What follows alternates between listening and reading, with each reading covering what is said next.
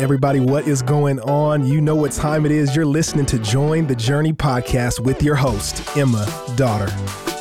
Thanks for joining. Today, we're reading Joshua 13, talking all about the idea of inheritance. And special thanks to our Join the Journey summer intern, Michaela Swank, who helped out a ton with the writing of today's episode script. First off, what is an inheritance? Why do these tribes receive land inheritances, and what does it mean?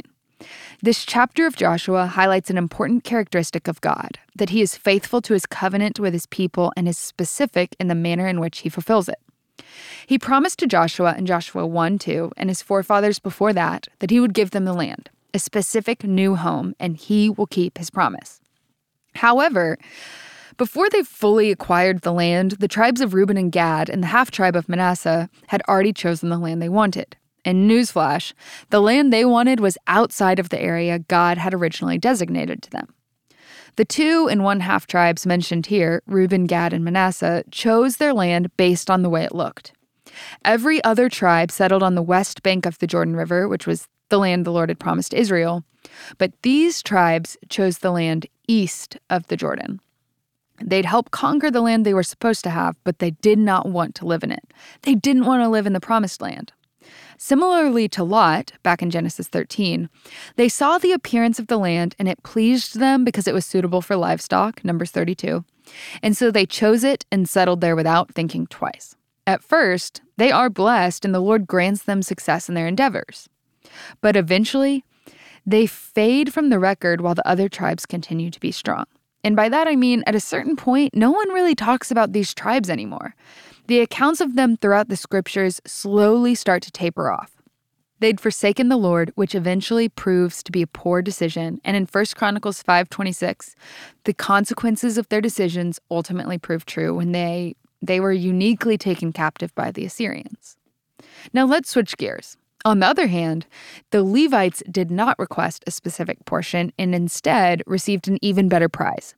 God himself, one could say. Or really, that's what the scriptures say, as we read in verse 33. However, Moses did not assign land as an inheritance to the Levites.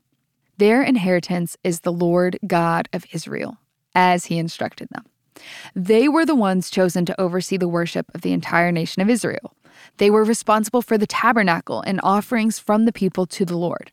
This was a massive privilege. Their jobs in Israel were many, as they served as priests, musicians, gatekeepers, judges, temple officials, and craftsmen.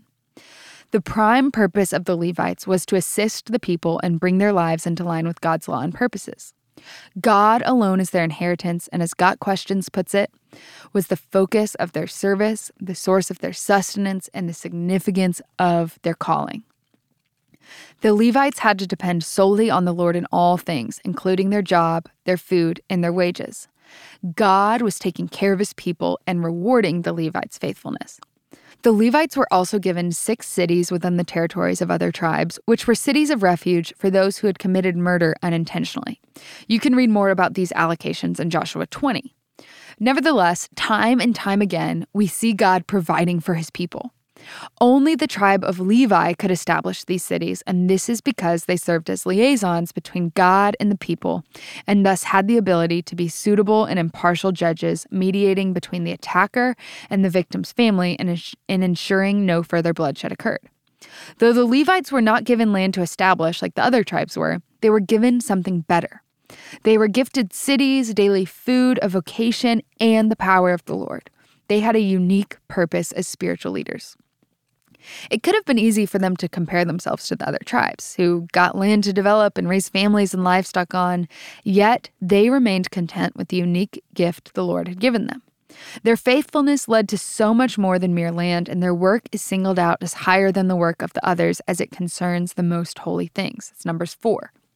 They were the tribe chosen for religious leadership of the Jews, which comes with the utmost responsibility and honor.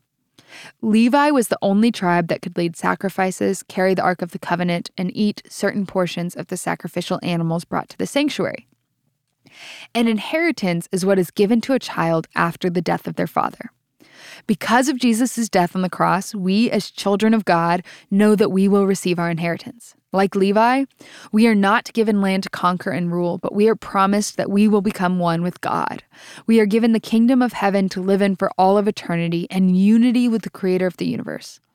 The Holy Spirit serves as the guarantee of our inheritance and the promise the Lord made us, that we will be with him. And one day he's coming back. So what does all this mean? While we could look at Joshua 13 as a wordy retelling of land allotments, there's also a lesson in contentment. 2.5 tribes weren't satisfied with what God had promised to them.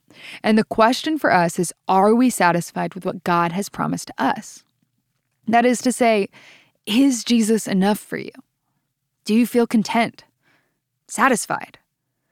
When your heart wants something, do you run to Jesus or to shopping or to scrolling or to people or to alcohol?